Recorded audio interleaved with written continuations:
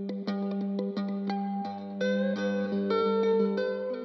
few weeks ago, I wrote an email to all of the people on the Copywriter Club list that included some crazy math about skill compounding. And because I know a lot of copywriters say they don't like math, I added the phrase, bear with me, to my email as I explained how it worked. Only I wrote B-A-R-E instead of the correct form of the word B-E-A-R. And what's worse is that I realized my mistake and I meant to correct it. But before I could, I had to run out, pick up my daughter from school. And by the time I got back, I forgot. I hit send with my mistake in place.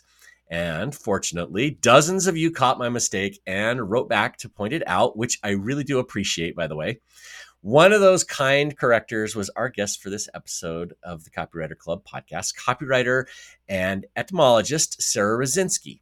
And when she responded to my mistake, she offered to come on the podcast and clarify this beastly language that we all speak and make it fun and memorable. So we're thrilled to have Sara on the show today to talk about her business and some of the stickiest language problems that we all deal with as copywriters. But before we get to our interview, let me introduce my co-host for the week, copywriter Jen Walker, who writes for educators and online experts. She helps them connect with their audiences. Welcome back to the podcast, Jen. Hey, Rob. Thank you so much. It's so awesome to be here. And I'm especially pleased to be here for this episode, actually, thinking about Sarah's fascination with grammar and punctuation and so on, because I spent a good 2 decades of my life as an editor.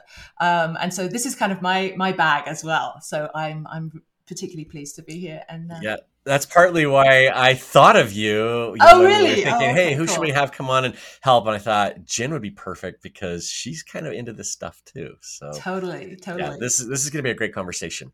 And also at this point, I need to make sure that everybody knows this podcast episode is sponsored by the Copywriter Think Tank. If you're looking for a mastermind/coaching program to help you scale your business, check out copywriterthinktank.com for more information. You get one-on-one coaching, not just from Kira and myself, but we have coaches for mindset and for systems and processes and for visibility. There's still time to get in and join us for our next in-person retreat in New Orleans in January. So go to copywriterthinktank.com for more information about that. Yes, absolutely. And please, may I say, I am an alumni of the think tank and I cannot sing its praises highly enough. Get in there. You will learn so much. It's just a hugely uplifting experience in every sense. But okay, Rob, let's get to this interview with Sara. I graduated from college and had an abundance of self-confidence. I thought employers would be beating my door down. That was not the case. And so I did what any advertiser should do, which is I put up posters that said I was available for hire.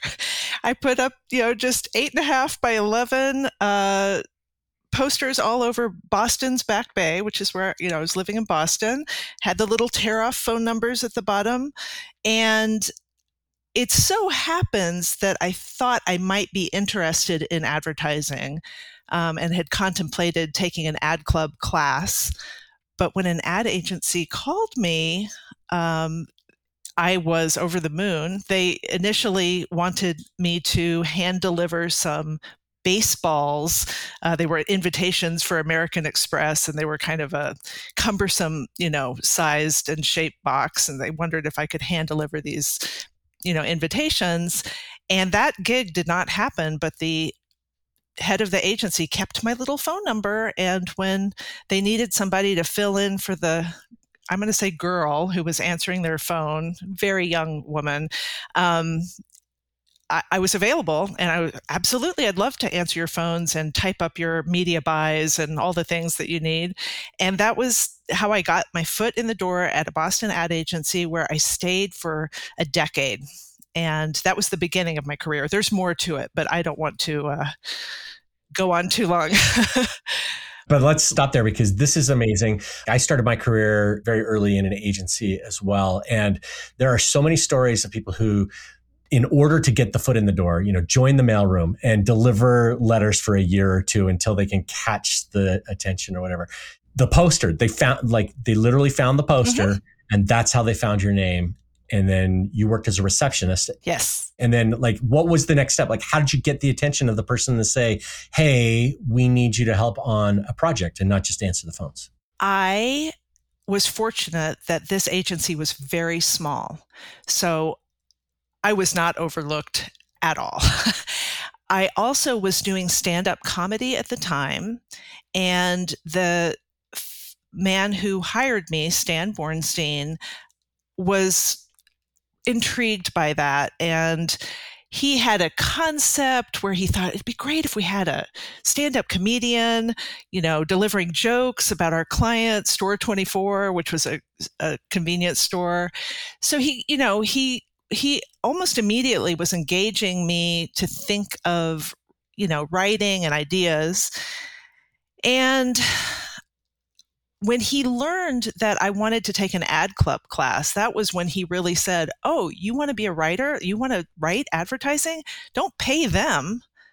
I'll give you stuff to work on, and he did. And he gave me assignments, and I would very shyly put what I wrote on his chair when he wasn't there because I was too self-conscious to present anything. And anyway, he mentored me. He really did. I can remember him telling me what was terrible and when I missed the point. And yeah, I got an on the job, teaching opportunity. How long did it take you to go from answering the phones to getting that opportunity and moving over to a writing role? I was doing both at the same time for a while. I can't tell you exactly how long it took before I found myself in an office. It was probably, honestly, it may have been a couple of years even. I'm not sure, maybe 18 months. It really was such a small agency that I was their IT department. Can you imagine when they got, I am not qualified, but I was the most qualified. So anyway, there was a lot of wearing of, different hats and things. So it was not strange that someone writing some copy might be sitting at the front desk. Yeah. And then just to give some context, can you talk about how the roles progressed over that decade, especially for people who haven't had that agency experience? So let me think about how that unfolded. When they hired someone else to sit at the front desk, that was clearly an inflection point of you are now a writer. I shared an office, and I think I was the only writer besides Stan. And I do also remember probably 3/4 of my way into that decade, I remember through my husband's coaching telling Stan that I wanted to be a senior copywriter because I think, there was maybe another copywriter there. And I laughed just because it was such a small shop that didn't fundamentally matter. But I suppose it did because the next job I ended up getting at Public Supermarkets in their in-house department, they hired me as a senior copywriter. So as I say this out loud and I giggle about titles, they may actually matter. So it may be worth pushing for that. It doesn't really matter in maybe the work that you do, but it totally matters in the way that people perceive you. So I agree. I think within reason, somebody with 3 months of experience shouldn't be pushing for a senior copywriter, title. But, if you've been doing it for a couple of years, for sure, I agree with right. That seems smart. So will you talk a little bit about the creative process at the agency? How did assignments work? And I know we're going back a little bit, but, working with designers or working with other members of the team, what was that back and forth like? I remember learning it and being intimidated by it. I don't think I really understood. It was not intuitive to me. Again, because it was such a small agency, you had the opportunity to go and literally sit on the desk of somebody and say, what might this thing look like? And really work with a designer, which is, of course, the ideal. I can't stress that enough. I've been in other situations where you're completely divorced from a designer. You're not going to get as good of a product. I do specifically remember a campaign that we worked on. Stan came up with the concept. It ran in the Wall Street Journal. We did a lot of financial services advertising, and it included a Wall Street Journal type of illustration of a fund manager. Do you remember, the little... Yeah, one of my goals in life is to have a stipple drawing of me done in the Wall Street Journal. So that's one of... There you go. I don't have a lot of big goals, but that's one of them. I want a stipple drawing. You could just pay that illustrator. Okay. I know. Yeah, I've thought about it. So that was one component of the ad, but the rest of the ad was that it began with very large typography at the top that then tapered to become smaller. And therefore, it required a real hand-in-hand collaboration on what is the first line of this copy going to be? Where is the line break going to happen? Do you understand what I'm saying? So I remember being just jazzed about running back and forth with the designer and kind of sweating it out. It was difficult, but it was very gratifying. I look back at my experience too, and sitting there with a designer in the office and bouncing the ideas back and forth. It's a very different existence than what most of us have as freelancers. We can work with designers, of course, and have something similar, but just that immediacy, and how fun it was, and how you could be laughing about silly concepts, and the next minute you've got something that's just an amazing idea, or it might take days or weeks to come up with things. But yeah, Again, just curious about your experience in a similar environment. I want to hear about some writing lessons from Stan. So, I guess it doesn't necessarily have to be from Stan, but one or two that maybe you've pulled into your book, or you've pulled into your business today. I will tell you one lesson that really isn't about writing, but it is about being a copywriter, and it is a lesson I will never forget.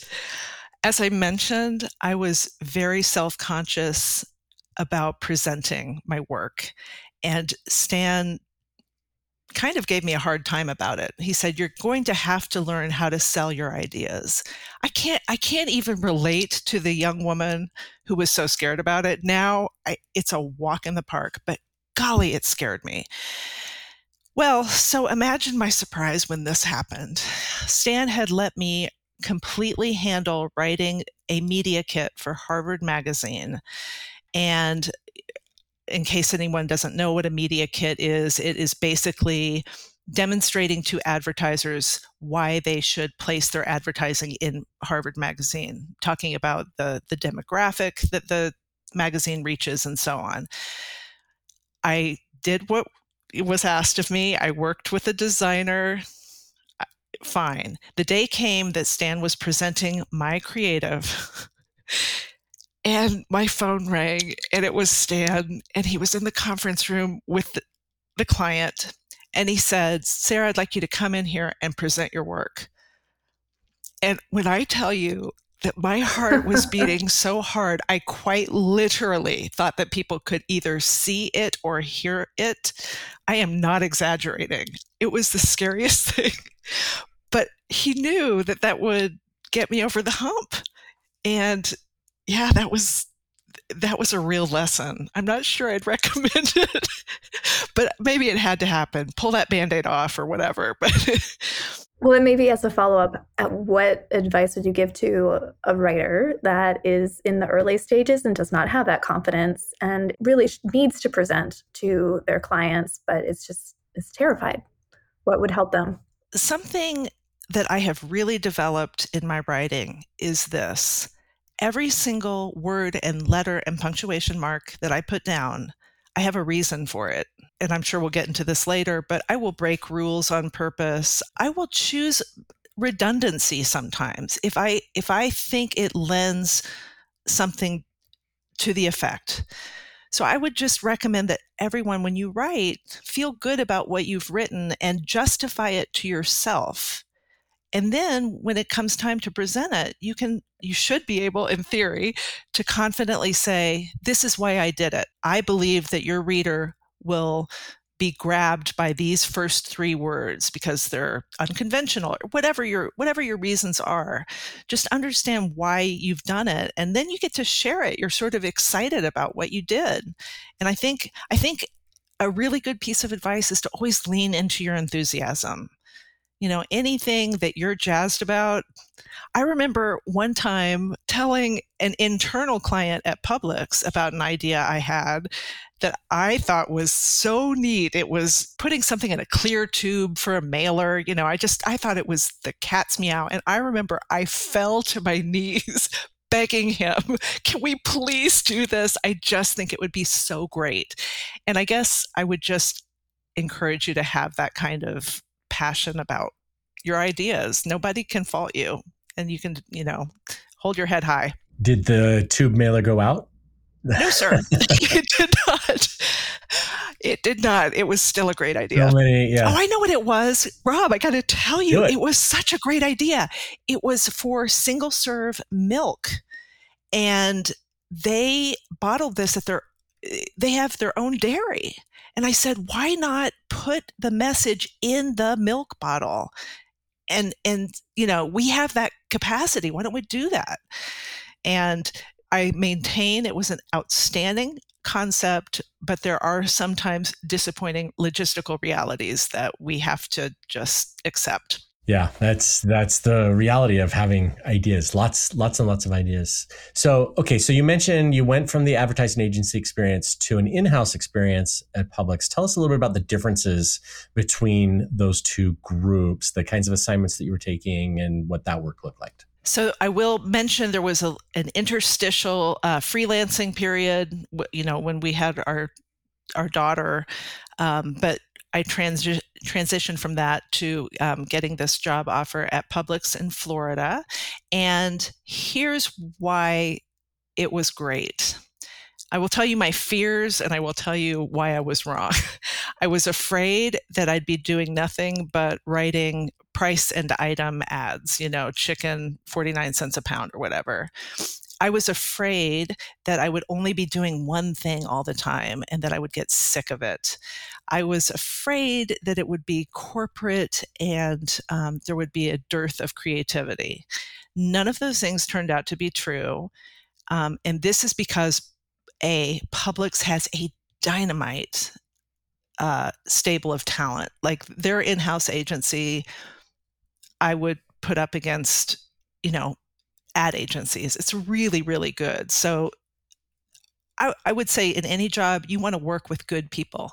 And I was working with dynamite designers. And to me, that's what it takes. I want good designers. Nothing is more of a bummer than bad designers, like if you want them to elevate your work. And I had that opportunity. My concern about variety was quashed immediately because there's a difference between advertising baked goods and ice cream, and they have pharmacies. So I was doing, pharmacy messaging. They had gas stations, convenience stores. I worked on that. They owned restaurants. I got to work on that. So anyway, there was a lot of variety.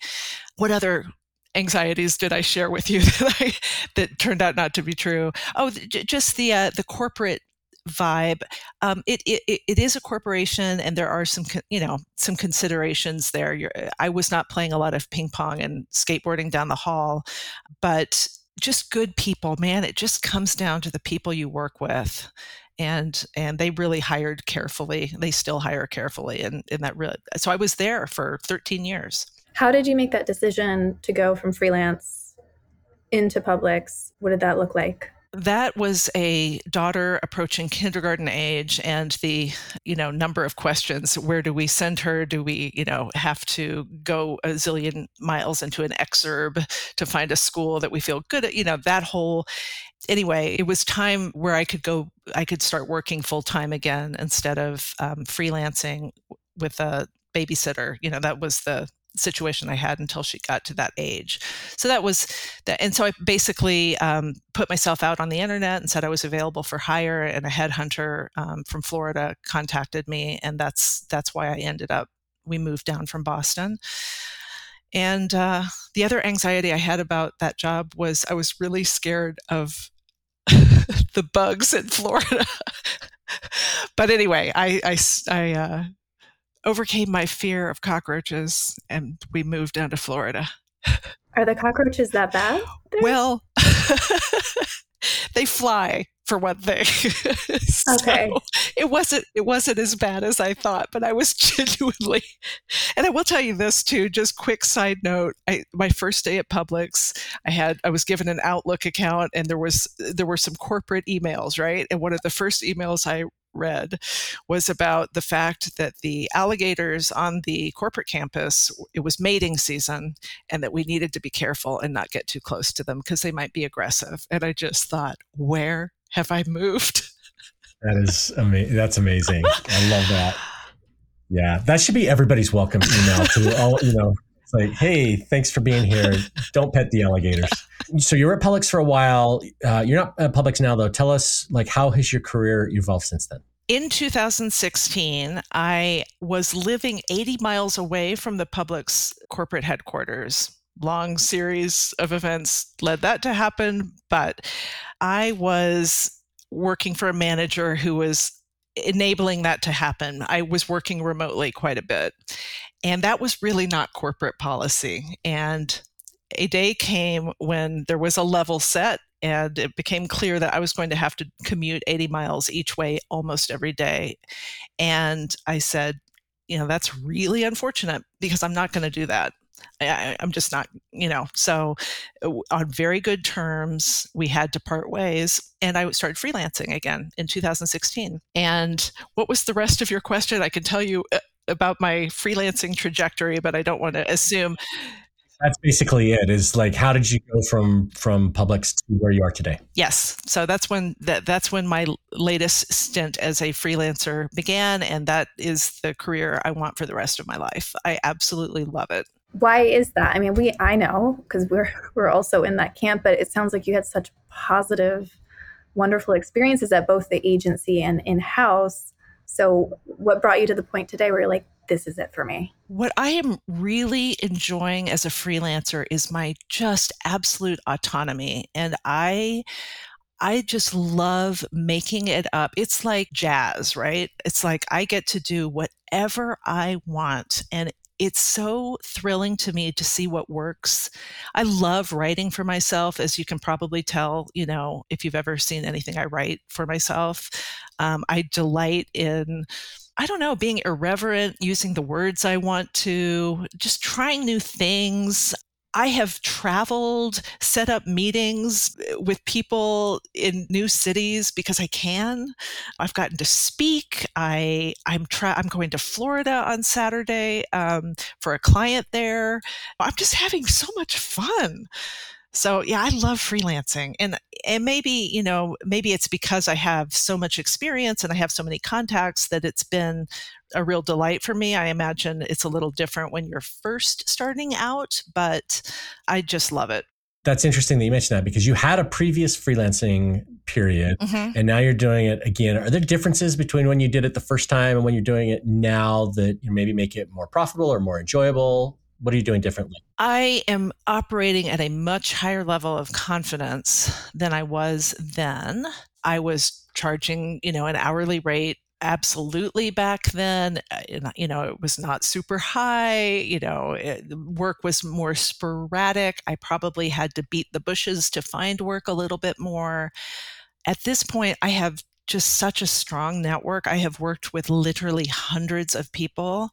The work is kind of just coming in. So I enjoyed it back then as well, but I just think I have a wider array of tools and contacts, and I'm just moving through the experience with more confidence, I think, than I was. What does the work look like today? Where are you focusing your time and energy? Interesting question, because every time someone asks me that, I find myself going, what am I working on now? Because it changes a lot, and I thrive on that, to be honest. I am someone who much prefers to write shorter pieces than I don't want your white papers. Like that is, I think you recently, your last guest, I think, likes to write content and longer things. I will give her my work. That is not my bag. So, although I will say I have written some long form pieces lately on a topic that I love, which is typography. So I've been getting to, do some writing for Monotype, which is, just the company that probably any typography you've ever purchased or experienced, has come through them. So that I like. I like writing about topics that I am interested in. I'm working on positioning, this company that's flying me to Florida. I'm helping them with positioning, figuring out branding, your space in the market, why do you exist? What do you, all of that. I'm sure your listeners are familiar with that kind of thing. But so I'm getting to do some conceptual work, which is really fun. When I get off of this call, I'm talking to a very B2B company. It has to do with agriculture and baby formula, and I'll find out about it. I will write for any vertical that I don't find morally reprehensible. Pretty much, honestly, it's all interesting. I probably am not your choice for race cars, football. There's some things that I am so not interested in that I would turn away, but usually I like to tackle just about anything. I'll take your football clients, Sarah. Okay. Just send them my way, because that's fine. That would be a fun one to write about. So it feels like you don't have a niche. Correct. I don't. Kind of really write for almost anybody. And you said clients are kind of coming to you. I was going to say, how are you finding clients? But it sounds like they're coming to you. How is that happening? How do you make sure that you've got work coming in all the time? I will tell you. And this is something else I find so much more fun than approaching someone and saying, hey, do you need any work? Do you need me to do any work? Yeah, that's a one-on-one communication. It's a sales situation. Not my favorite. It's all I could if I had to, but here's what I'm doing instead. In 2016, when I went on my own, I thought LinkedIn is a community of business people, almost to a one. These are people who could benefit from a good writer. I want them to know about me. What on earth can I say to all of them? And that is when I thought a lot of people struggle with writing and certain, pitfalls and problems. And why don't I share, why don't I kind of teach them? And I had done a little bit of this at Publix, telling people why to use a serial comma or whatever.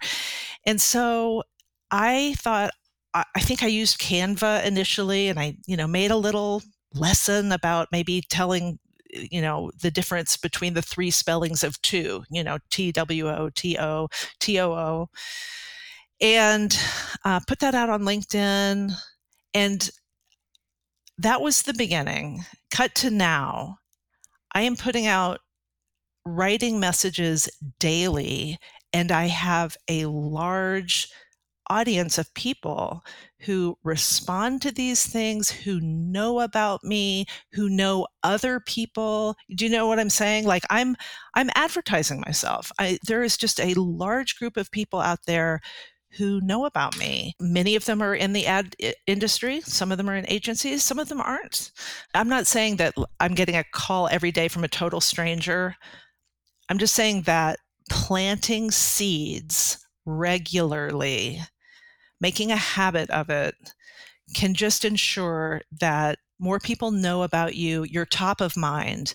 And another thing that I do that I think is helpful, I put this out last night, actually. I create an events compilation. I started this for just the Boulder, Denver area near where I live of local events. I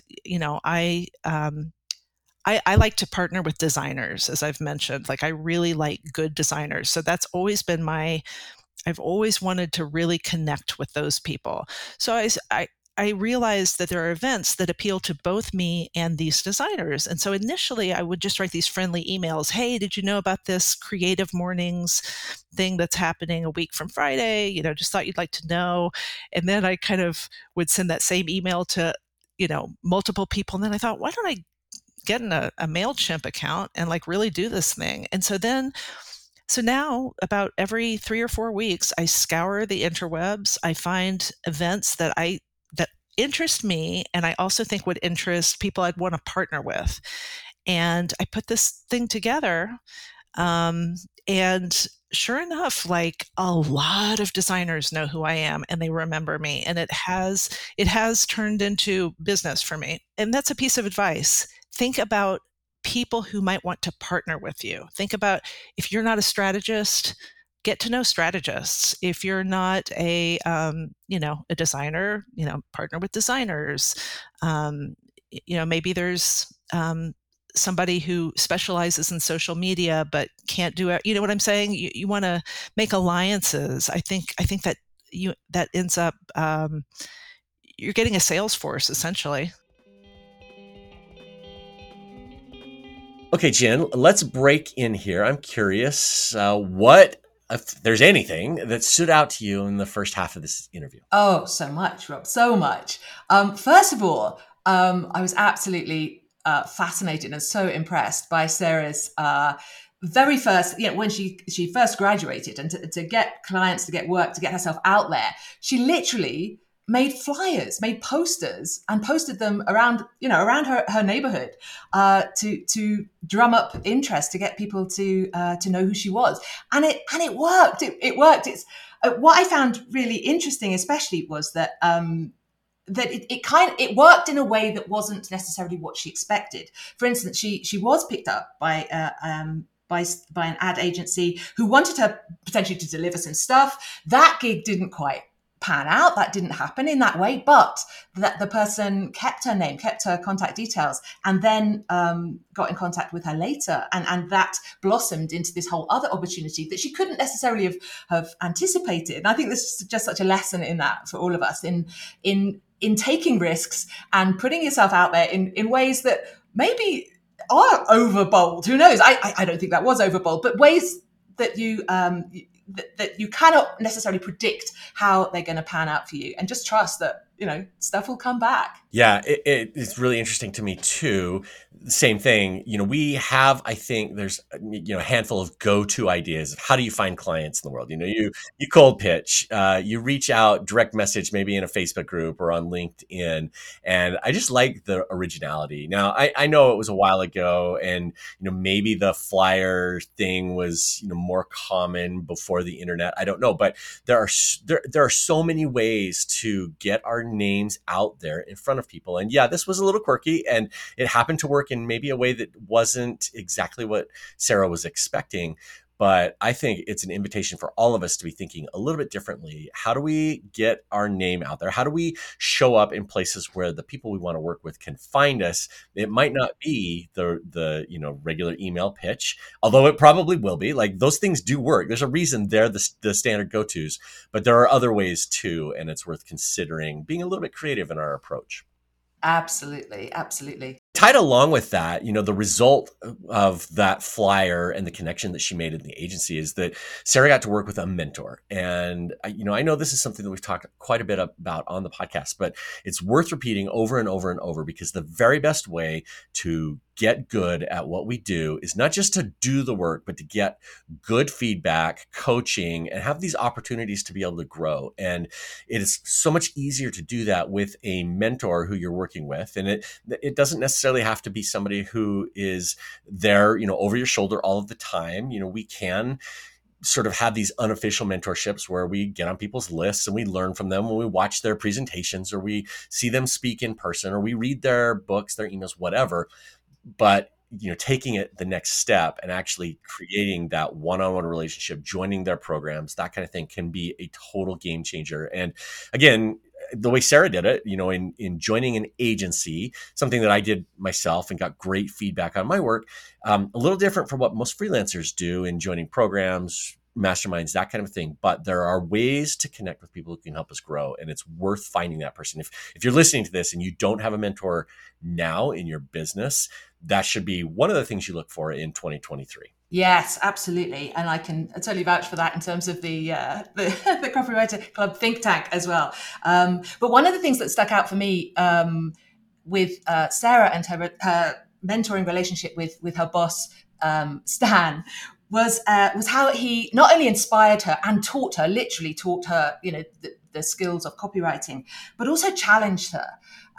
Because one thing that she struggled with, Sara said, was presenting her work and finding that confidence, overcoming that self-consciousness about her work enough to actually put it out there. Obviously, she was doing fantastic work, but nevertheless, she was holding herself back in that way.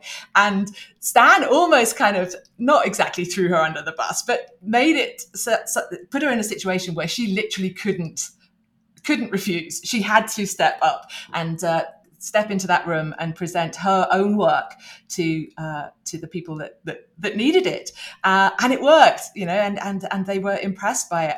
But I loved also that she said, coming out of that, the idea of finding that confidence in your work and being able to present it. One of the things that she said, which was so powerful for me, was having the way to kind of gain that confidence in your writing work in particular is to make sure that you can justify every single aspect of it, so that if you are challenged, why have you chosen this word, or why have you, why this part here, and why that headline there, and so on, you can come straight back with your answer. You know why you've made those choices, and can justify it, and that not only gives you the confidence to be able to present it, but obviously gives your potential client, the confidence that you know what you're doing. None of this is just by chance and just slapped onto the page. It's all very very creative and very intentional. Yeah, well thought out, and intentional is the exact right word. Yeah, I think that's one thing that a great mentor does, is pushes you out of your comfort zone and helps you develop those skills that you need. And like you were saying, what Stan did for Sara in forcing her into this presenting. And presenting is a really important skill for all of us, and I'm not just talking about, standing on stage and talking about the things we do, but presenting our work to our clients and being able to step through, like you were saying, and explain why every single word is there and each one has a job. And this is exactly why I chose this. And I used this particular word instead of that one because it's, maybe it generates better interest, or it's unique, or it catches your attention, or holds your attention. There's so many different ways to do it. And that skill of presenting is critical, something that all of us need to develop more of. Absolutely. The other thing that came out of that actually for me was something that Sara said about leaning into your enthusiasm. And I think that comes out of having that confidence that you know what you're doing, why you've crafted this copy in this particular way. And then you can get really enthusiastic and passionate about it. And that just comes across so well to your audience, whether it is like in a presentation room, at an ad agency, or whether it's on a stage. People will pick up on your passion for what it is that you do and your confidence in the choices you've made, and it makes such a difference. Yeah, and we'll talk a little bit more about enthusiasm in the second half of this interview when we talk about what Sara's doing on LinkedIn, because that's a big part of what she's doing. I also want to touch, before we go back to the interview, on just Sara's experience working in-house. And this is something that's not all that common in the freelancing world, but it comes up a bit in discussions where people who have been freelancing for a while have an opportunity to work in-house, like Sara did with Publix. And sometimes there's maybe an argument that we have with ourselves where we're thinking, well, if I not freelancing, I've failed in some way, and to move in-house is kind of giving up on my dream.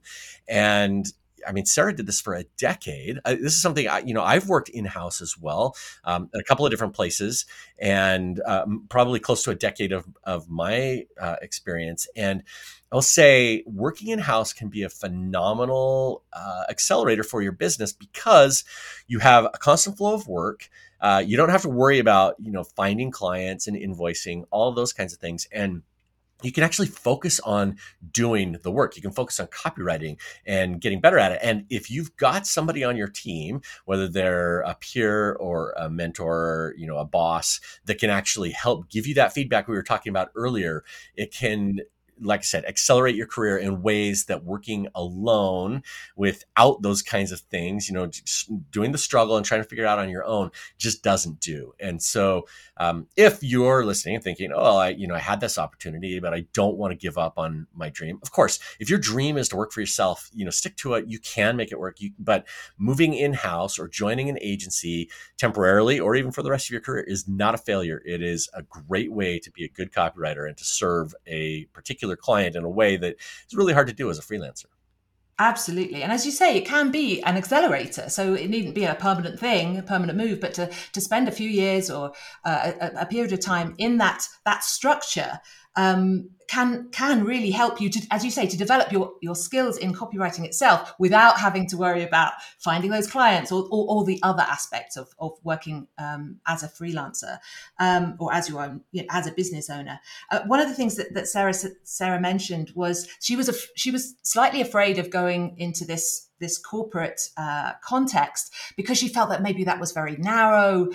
It would restrict her opportunities. The variety wouldn't be there. She'd be kind of like just churning out the same old all the time.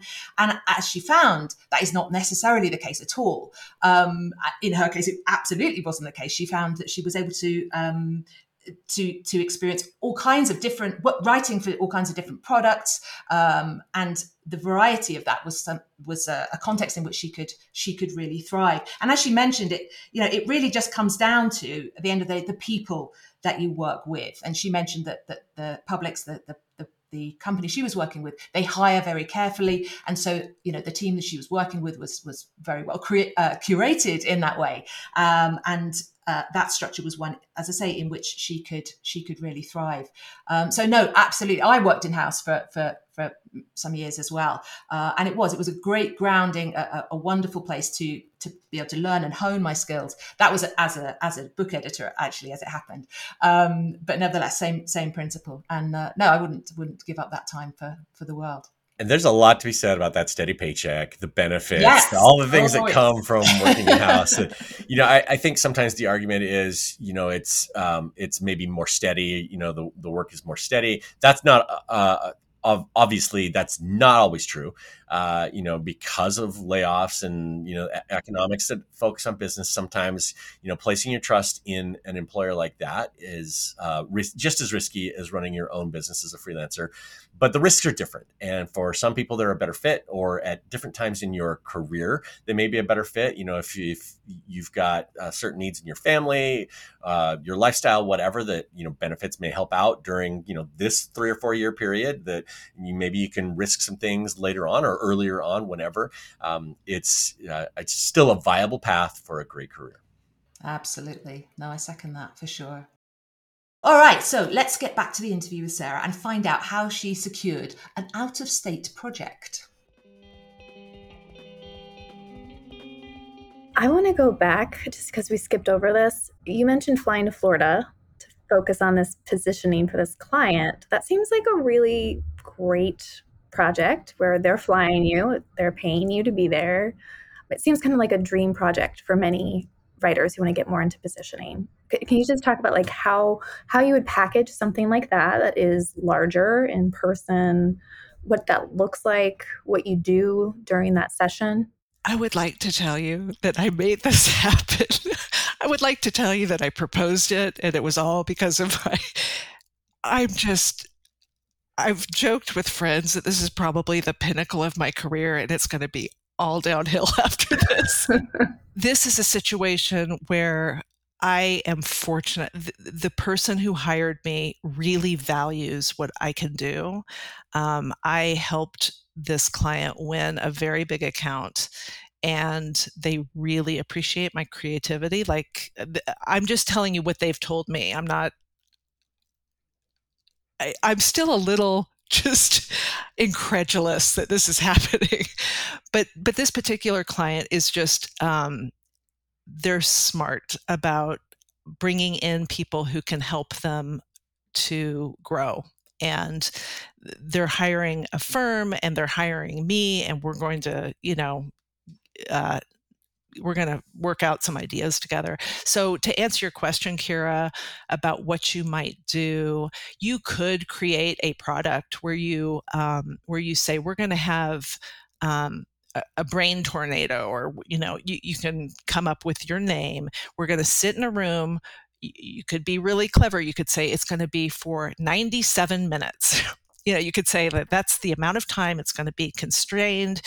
And we are going to come up with at least a dozen, ways whatever you want, whatever your deliverable might be. You could absolutely productize something. You could even, if you really wanted to travel, you could say, if you pay for half of my expenses, I will be there.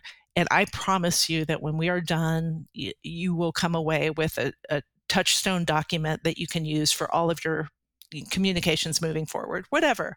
You could absolutely do that. You would have to sell it, but I think that'd be fun. See, that's an example of being autonomous, coming up with an idea, and then presenting it. And maybe you have a beta test. Maybe you say, because you're the first person signing on, I'll pay for 3/4 of my travel expenses, but I want to show you what I can do. And for you, it's not 90 minutes for you. Is it a day? How much time? No, this will be a day. This is a day. And this is, I'm just being brought into, I am not spearheading this. I have been brought in as someone they consider valuable. So, but I will learn from this. Yeah. I will learn from, that clearly this consultancy has an approach, and I will be taking mental notes. And are you thinking about it in terms of your day rate? Like when you thought about your pricing, was it like, well, this is my day rate, that's what it is, they'll cover some of the expenses? I did a day rate. I checked with a couple of copywriters I know, and actually in the designer I know. I said, what would you charge for something like this? They wisely shared this advice. Don't just use your regular day rate, bump it up, because you're having to travel, and more is going to happen than you even realize. So you need to pad that. That was good advice. And the other piece of advice that my designer friend told me was, he says, I won't do the dinners.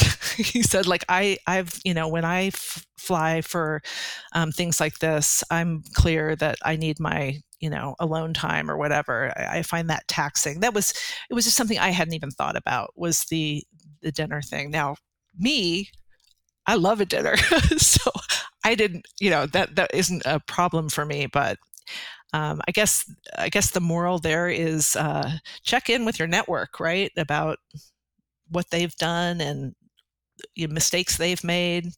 The more copywriters the happier you will be. I firmly believe that. We sign on for that as well. So I'm thinking about this, it really does have to be more than a day rate, because you basically lose a day flying there, you lose a day coming home. In some ways, it's 3 days that you're getting, even if they're covering travel expenses and all of that. So there's a lot to think through there to make it work. Yeah. Okay, so Sara, I'm really intrigued by what you do on LinkedIn. I've seen a lot of the stuff that you're doing there. You don't just post content. Like it would be really easy to say, Sara she just writes every day or whatever. Like, your content is a step above what most people post. Your headlines are really engaging, curiosity inducing. Your content feels different than the regular. So will you just tell us, maybe it feels natural to you and your approach, but when you sit down and think, okay, I found a couple of ideas, the grocer's comma, or some, which when I saw that, I'm like, what in the heck is the grocer's comma, right? Like you need to figure that out. How do you approach your content when you sit down and write it and think through, what am I going to be posting every day or every week? And this is selfish for us because Rob and I are trying to improve our LinkedIn game. Okay. Well, and there's improve, like just doing it would be an improvement for the most part. But maybe I'm being too glib, but it's never a chore for me because it really interests me. Like, it's a topic that I love. So for anyone who doesn't know, I continue to just write about writing. So I love all of these weird idiosyncrasies about our language, why we pronounce things differently. I'm always checking etymology. And so that interest is there. So to both of you, I would say, could we share nightmare stories on a regular basis, or funny stories, or, just think about. How did you know I wrote about my nightmare? I wrote about that today. How did you know that? I didn't know. I guess think really hard about what would be fun for you. Maybe you don't want to be on video, but maybe you'd want to make a recording, and maybe you'd want to have a funny picture that's paired with your. There are no rules with social media, really. I say do what you like. So anyway, I love posting, and I'm probably I'm sure there's a pathology behind it that I feel like the world needs to listen to me. I'm probably an exhibitionist or, some kind of freak. I don't know, but I love it. I love the LinkedIn community. They tend to be far kinder and saner and more interesting and knowledgeable than any other, I think, social media platform. I have made genuine friends. Yeah, my content, though, what do? I will tell you this. Initially, I began with really common mistakes that you just see all the time, when every day should be a solid word and when it should be 2 words. I would see it all the time. And so I really wanted to write about it. But it didn't take too long before people started making requests. And I have a list of probably hundreds of ideas. Like, I feel guilty, basically, that I don't even get around to them.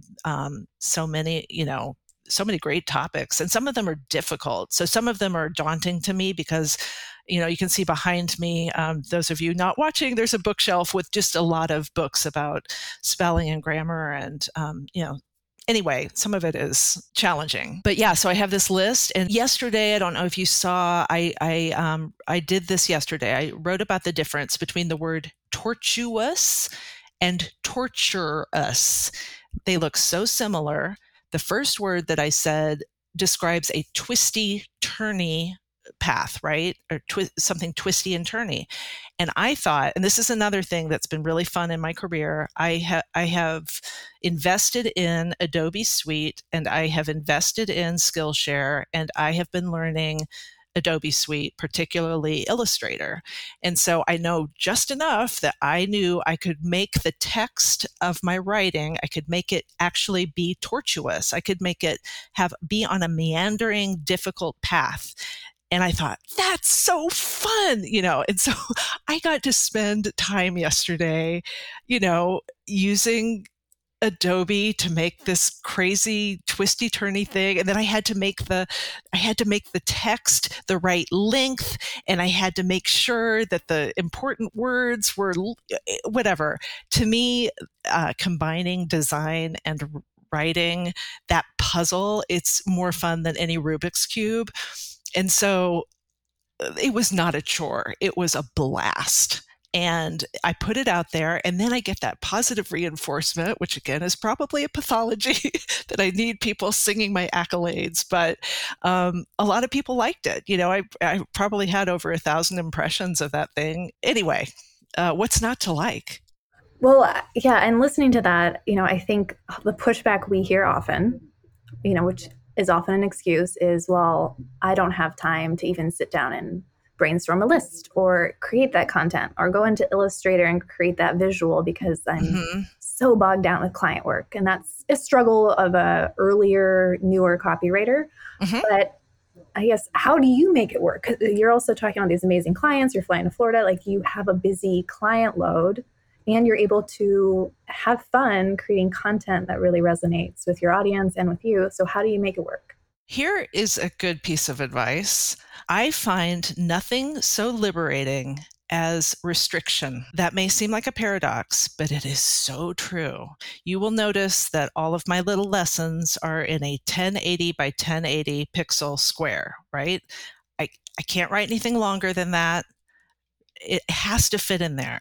And that means it forces me to make some decisions. Similarly, people who say they have no time, why not benefit from that? And why not? And they're not alone, right? We can all relate to not having enough time. So what if you said, I'm going to dedicate 27 minutes a day to social media. I'm going to make this promise to myself and to the world. So you brand it, this is my 27-minute product. I think everybody would get a kick out of it. And it's almost like the forced journals I had to write as a kid in first grade. Like, you have to write something down. Sometimes it was dumb. Sometimes it was, my dog flew to the moon, or, whatever. I had to write something down. So I think that restriction would be liberating, and I think that would be fun. You like comics? Why not randomly pick a comic every day and then write a commentary about it? Who knows? Collect terrible advertising and spend 27 minutes telling the world why you think it's bad. You like pets? Write about pets every day. Do a little research about, hedgehogs, whatever. There is no limit to what you can do. And I think it's kind of fun to share struggles with the LinkedIn community, right? they have trouble too. So I think it could be fun. I'm looking forward to Kira's next post about hedgehogs. This would be fun. It'll be really fun. Okay, so we're going to run out of time before we get to it. And I definitely want to talk about your book, Sara, because your book is amazing. I mentioned it on LinkedIn long ago when I got my copy that I think it belongs on the shelf next to Strunk and White. It's that useful. It's fun. It's like your LinkedIn posts. Tell us about the process of writing it, what it is, and maybe we can talk about why everybody really should have a copy of it on their desk. Yes, that sounds great. Thank you, first of all. The book is called Unflubbify Your Writing. It's a great title, by the way. Again, you're so good at titles. Thank you. I would like to tell you it was easy to come up with, and yet it was not. But Unflubbify Your Writing, bite-sized lessons to improve your spelling, punctuation, and grammar. And there is a serial comma right in the title. It is actually a compilation of LinkedIn posts. That's how it began. What happened was so many people would say, have you ever done such and such a topic? And then I would go and I would find the lesson that I've done and I would share it with them. And it happened over and over. And I thought, what everyone would benefit from is an index, right? So that they could just look it up when they need it. And then I learned about indexers are a profession, that they exist, and I partnered with one. I put this book together. I filled a bunch of holes, important topics that I thought needed tackling, and right. And then I created this book, wrote, whatever, put it out. It was during the pandemic. Did that help? Maybe. Yeah, there's a handy dandy index in the back, so you can look up topics like its versus its with and without an apostrophe, or that may be too basic for most copywriters, but things like compound possession. If you talk about my and Madonna's shared roller skating hobby, Oh yeah, I need this book. Desperately need it. I'm ordering it.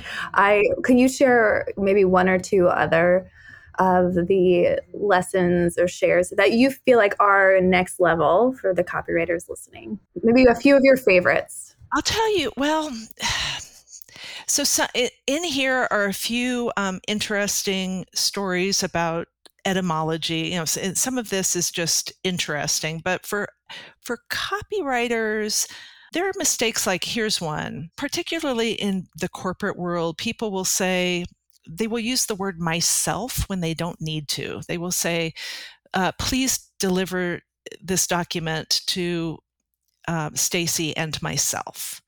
Don't do that. That's not correct. And that is an example of something called hypercorrection, which you will find in Wikipedia. It's well-intentioned. People are trying to sound educated, but they go a little too far, and it's just not necessary. Similarly, the word whom gets whipped out when it's not needed. Another one that is just, I've heard it today on a podcast. I hear it every day, and I don't hate you if you do this, and I don't judge you if you do this. I feel like I've done it already. Well, I don't think so. It's very, very common, probably more so in speaking than in writing. But because our mothers, I think, particularly would correct us and say, Warren and I went to the park, not me and Warren. So we think that it always has to be Warren and I, but that's only when it's the subject of a sentence, not when it's an object. So you shouldn't say the policeman arrested Warren and I. That is not right, because if you take Warren out of the sentence, you wouldn't say the police arrested I. So I hear that error all the time by erudite, by authors. So that's in the book. I see something very similar. I think it's the same problem, but people who use the predicate pronoun in the subject. So her and I went to the store. That one, and I see very high level copywriters do this all the time, and it drives me nuts. And it's one of those things where I'm like, okay, I know language changes over time, but if I could just die to prevent that one change from happening, I think I'd take that offer. Like it is. I don't hear that one so much, but yeah, now I'll be attuned to it. Maybe that leads us to, giving writers who are listening, who maybe really do need this book, and they don't have this knowledge base is scalable. They know it's an area they need to improve. Were you always just naturally gifted in this area where you learned at a young age?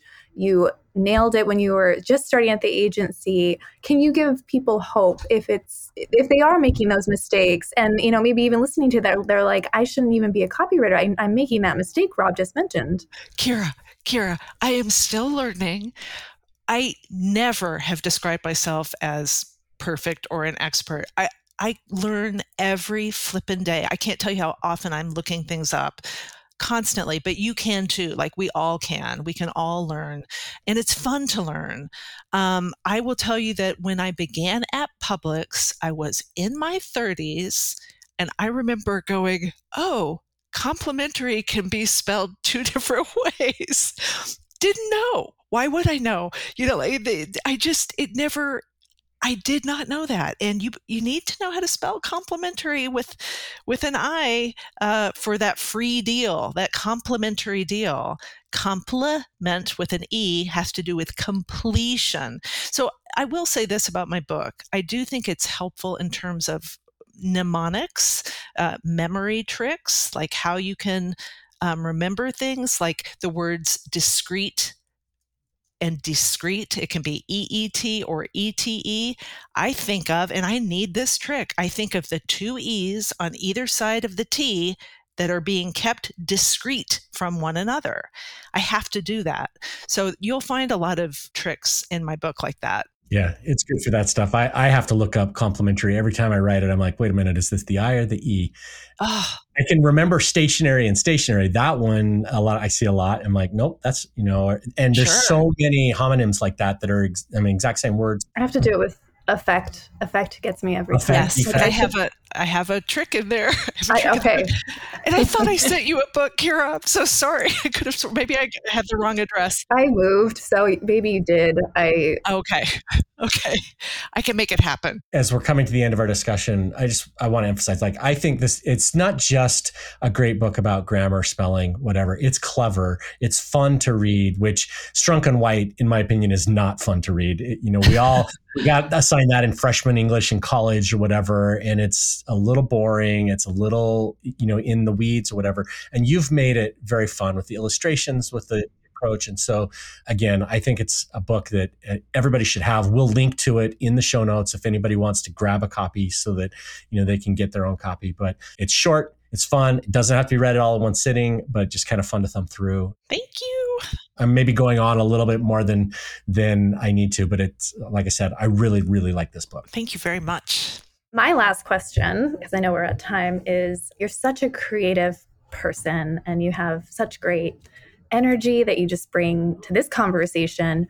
I'm wondering, how do you continue to kind of channel that creativity in your life outside of the work? Because I think it sounds like you do a great job of bringing that creativity into LinkedIn and the content you're creating so it serves your business, serves your clients. But what else do you do outside of work that keeps that creativity running? I don't have a problem with creativity going away. I do love to channel it for work. I think one thing that I do, I'm not a crafter and I don't write novels or anything like that. The one thing that's probably not work related that I've been doing lately is I'm involved with, it's called the Book Arts League. And so I go there and we talk about typography. And, the last time we met, I got to do some typography designing and stuff like that. I'm never going to be a type designer, but I really enjoy playing with typography, and I'm really having fun learning Illustrator. Like, it is such a deep program, and that's so fun. I love playing with it. If I had 20 free hours, really free, I would just play with Illustrator. It's a blast. Yeah, Illustrator is a fun tool. A little spendy sometimes compared to some other tools. But, yeah, I know. I keep trying to justify it. So it's crazy. Adobe makes their money, even from writers. Sara, this has been a great conversation. If people want to find you, I know we've mentioned already you're big on LinkedIn, but where should they go? Where can they connect with you and learn more about you? My website, you can find that at sararosinsky.com or shinyredcopy.com. I am all over LinkedIn. I'm on Instagram. Yeah, I love meeting other copywriters for sure. So please reach out. You'll probably be inundated with a bunch of grammar questions from listeners. Like, wait a second, Sure. am I doing this one right? And Yeah, maybe I'll you'll do my have best. content for the next 3 or 4 months on LinkedIn. I would be happy to. All right, thank you, Sara. This has been really fun. We appreciate your time. Thank you so much. That's the end of our interview with Sara Rosinsky. Before we wrap, Jen, let's go back and let's talk about a couple of these other things. What else stood out to you, about this, most of the stuff we've been talking in the second half of the interview? There was so much, again, so much packed into this interview. It's absolutely astonishing. But I love what Sara has been doing on LinkedIn, with her posts around about, well, a topic that is obviously very, very close to her heart and that she loves, she is fascinated by, she is passionate about, which is etymology and grammar and punctuation. What stood out to me, actually, what it reminded me of that, there's an exercise one can do with a kind of Venn diagram, isn't there, where you kind of find that beautiful sweet spot, that overlap between things that you're good at, things that you love to do, and things that the world needs and will pay for, will reward you for. And in that sweet spot, Sara has definitely found her niche, her kind of her thing that will light her life up and bring in all those clients too, which is this topic of helping people with language issues, with grammar and so on. And I think it is genius because this is something that even people who write for a living, such as ourselves, we all have this little kind of Achilles heel about. We all feel a little bit on the back foot, a little bit kind of, oh, am I doing this right? Am I getting this wrong? Is there an apostrophe here? Should I use the Oxford comma and so on? And we have a little bit of an insecurity about that we would love to know and be more sure about, more confident about. As I say, even people who write for a living, such as ourselves. Sara has put this stuff out there because she's fascinated by it. She didn't necessarily start this because she felt like the world needs this. She did it because she was fascinated by it, and it was something that she could write with from her heart and with a passion. And then she was finding that it was actually something that people really, really wanted. And she was getting all kinds of amazing feedback and then getting requests for particular lessons on topics that people were struggling with. And so it has blossomed and grown. And that has created this audience basically for her, that is bringing in the work without her having to kind of go out and chase it at all at this point. So I think it's absolute genius. And that, I think we can all learn something from that, to find those topics that are really close to our heart. Because I think, as Sara said, that's the key point. Yes, if it is also something that the world needs, that's obviously a wonderful bonus in terms of bringing in work for your business. But the thing is, unless you're fascinated by it in the first place, you won't be able to keep consistent with it and put out that great content. So you have to kind of start with that, I would say. Yeah, it definitely starts with her enthusiasm for it. There's some built-in things that are really working well for her as she puts this content out. Obviously we are attracted to it as writers. I talked about my mess up in the intro, and we talked about some of our favorite, grammar mix-ups as we were chatting with Sara.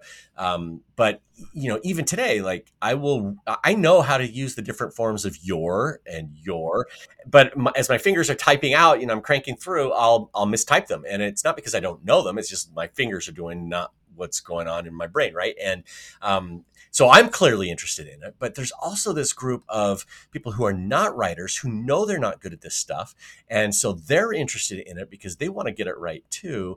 And it like you described, it's developed into this wonderful thing that then became her book, which then becomes an entire another level of reaching out to clients. And so I think our challenges as copywriters, as content writers, as marketers who are trying to get out in front of the right people is, what is the thing for us that we're enthusiastic about, that we can write about hundreds of times, that we can, have these interesting nuggets that we can share with the world. And it doesn't have to be etymology. Obviously, it might be building funnels. It might be writing sales pages. It could be, email. It could be grammar, or maybe it's something completely, totally unrelated to what we're doing in work. But what is that thing that's exciting us where we can connect with people as well? And how does that grow from, regular posts on a place like LinkedIn or Facebook or wherever into something else? And for most of us, it might not be a book. Maybe it's a book. Maybe it's a YouTube show. Maybe it's a podcast. Maybe it's a workshop. Maybe it's a speech, delivered on stage somewhere. Maybe, we get together a bunch of experts and we're having some kind of a summit or some kind of other event. Like, there are so many ways to do this. And Sarah's one example, but I think we should take those principles that she's using and say, okay, how can we do what Sarah's doing in a way that impacts our businesses? Absolutely. And once again, it's yes, it's so important to start with that enthusiasm and not necessarily to be thinking about, oh, this will lead to such and such, because you don't know what's going to happen. You don't know who's going to be lit up by what it is that you're putting out there, who's going to approach you and say, hey, this needs to be a book, or I want you to come and speak on my stage. These opportunities will unfold in unpredictable ways, but in order to invite them in order to allow them to happen at all, you got to start, and you've got to start with what you love, basically. I think that's so important. Yeah. Yeah. I think I would combine that too. So it's, we're focused on the enthusiasm and the thing that you love, but there's a second part of this, which is consistency.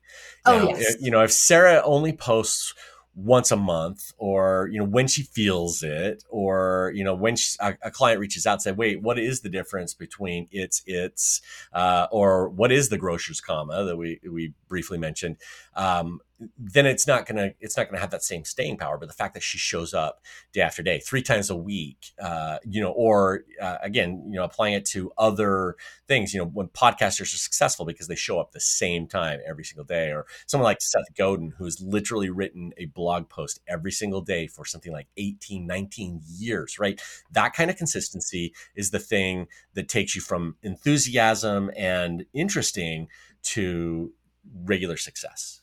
Absolutely. Totally. And what I loved that Sara said about this, in terms of it, we all struggle with that consistency, don't we? Because we say to ourselves, well, I don't have time. I don't have time to create all this amazing content. However enthusiastic about it I am, I struggle with this myself very much. But I loved what Sara said about the idea of restriction being so liberating. So use that, take that the fact that you don't have time, and use that as a creative restriction. Give yourself, Sara said 27 minutes. It could be 15. It could be 38, whatever. But just to restrict yourself in that way and say, okay, I have this time. This is all the time I have. Let's see what happens, and just do that in a consistent way every single day, whatever level of consistency you commit to, but it is that sense of commitment that's so important, and see what happens out of that. I am definitely, Sara, I hope this is okay. I hope this was your intention. I'm going to steal that one because I think that's going to be super helpful for me. Oh, by the way, before we move on, I'm just thinking about the mistakes that we all make as writers, even though we're in this profession and we should know better, in inverted commas. I think earlier I said something like, I'm an alumni of the think tank. I have a very strong feeling that's grammatically incorrect. And alumni. This might be Sarah's next. Sara, help me. Yeah. So I will have to go and check that out. But apologies if I've offended anyone with my terrible. I'm sure we'll get an email. I'm sure who will correct us. So. Yeah. I also, I think we should touch on just this idea that Sara was talking about, channeling creativity in life outside of work. And so often we put so much of ourselves into work. We'll sometimes sit at our desk for 50 or 60 hours, or even if we're not writing for clients that much, we're studying, we're thinking, we're wasting time on social media, whatever it is. But this is something, and I think of yours, Jen, that's a superpower is you're really good at channeling your creativity outside of work. You're an actor. You have been a yoga instructor, I think, or I mean, you've done a lot of these things outside of work, not to mention family and the amazing outdoor resources you have where you live, all of that kind of stuff. Let's talk a little bit about this. Yes, it's true. It is, and it's so easy, isn't it? Especially when you're a business owner, you have your own business, to feel like you don't have time to go to an art gallery or just take a walk in nature or write a poem, whatever, because you need to be focusing on getting those clients in and doing that client work and all the other things that we know we need to do for our businesses. But what is so apparent to me is the importance of those outside channels of creativity. They are the work. They are part of the work for sure. Because until you can give yourself that creative space to just be with yourself, maybe it's meditation, whatever it might be for you. And I certainly recommend a variety of things because when you try out all these new experiences and put your brain into these other contexts, that's when the magic happens, really. You can't predict it. I'm all about unpredictability. I'm all about allowing the magic to happen. So you don't necessarily go, as I say, to the art gallery with an intention of having a brilliant idea for a blog post you're going to write or something like that. But when you're there, who knows what will come to you? Who knows how the pictures you're looking at or the sculptures will affect you? And just to allow that magic to seep into you. And it may not be immediate. It may not be that you'll come out of there, as I say, with some sparkling new idea, but later maybe it'll come to you, or in connection with some other maybe you have a dream or something, and an image from the dream and kind of somehow connects with something you saw when you were out in nature one day, and then it comes together in some beautiful new form, new idea that will feed into your writing, whether that's client work or your own writing or any other aspect of your business. This sort of sense of different channels, different levels, different facets of your life coming together to boost just the magic of you being in the world, I think is so important. It really is. We never know where the connection is going to happen. And I think this is why, writers like Gary Halbert, instead of handing their proteges, copies of breakthrough advertising, they would hand them copies of novels, spy stories. And, it's like, hey, the magic of storytelling is learned, by reading a Travis McGee novel, not necessarily something by Eugene Schwartz. Now, that doesn't mean you don't also want to read Eugene Schwartz, but, watching a documentary about food preparation or, being on stage like you do in a play with other professional actors, those kinds of activities, I think, impact our thinking in ways that we can't even predict, like you were saying. And the magic just happens and then, you're stuck with an idea, or maybe it's even days later where you're like, oh, that experience relates to this thing that I need to write, and the ideas all come out of it. And so this might be a really good thing to end on, just really emphasizing how much more, maybe in the coming year, we should be focusing on being creative and getting that creative shot into our life in some way. I love that because all of these aspects of our experience of being human beings on this planet right now, they are all part of life. And, our business is all about being human as well. Whatever your business is specifically niched into, we are all humans. We are all here on this planet together, and it's all good. It's all grist to the mill. It's all material for us to work with and to help connect more to ourselves and to each other and to our planet and to the universe, and however you want to think about your spiritual presence here.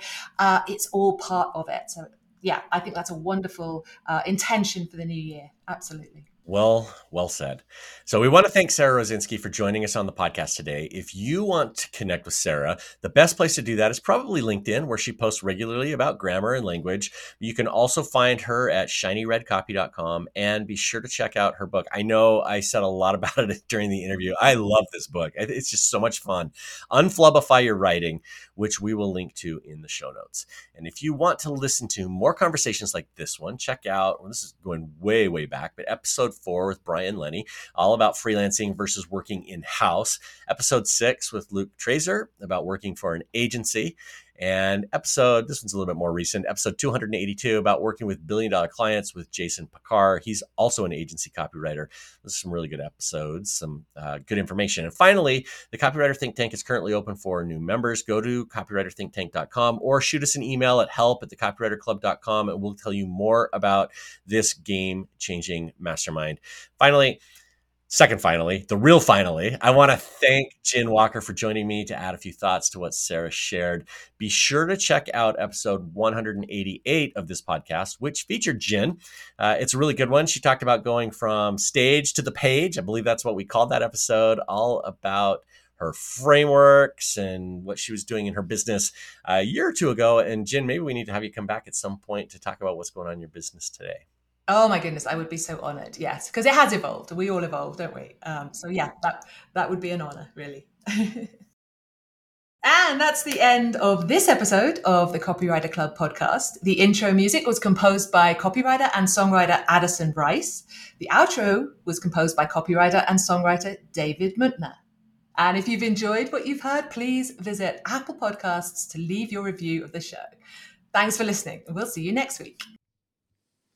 Copywriters coming together to help the world write better copy and make more money.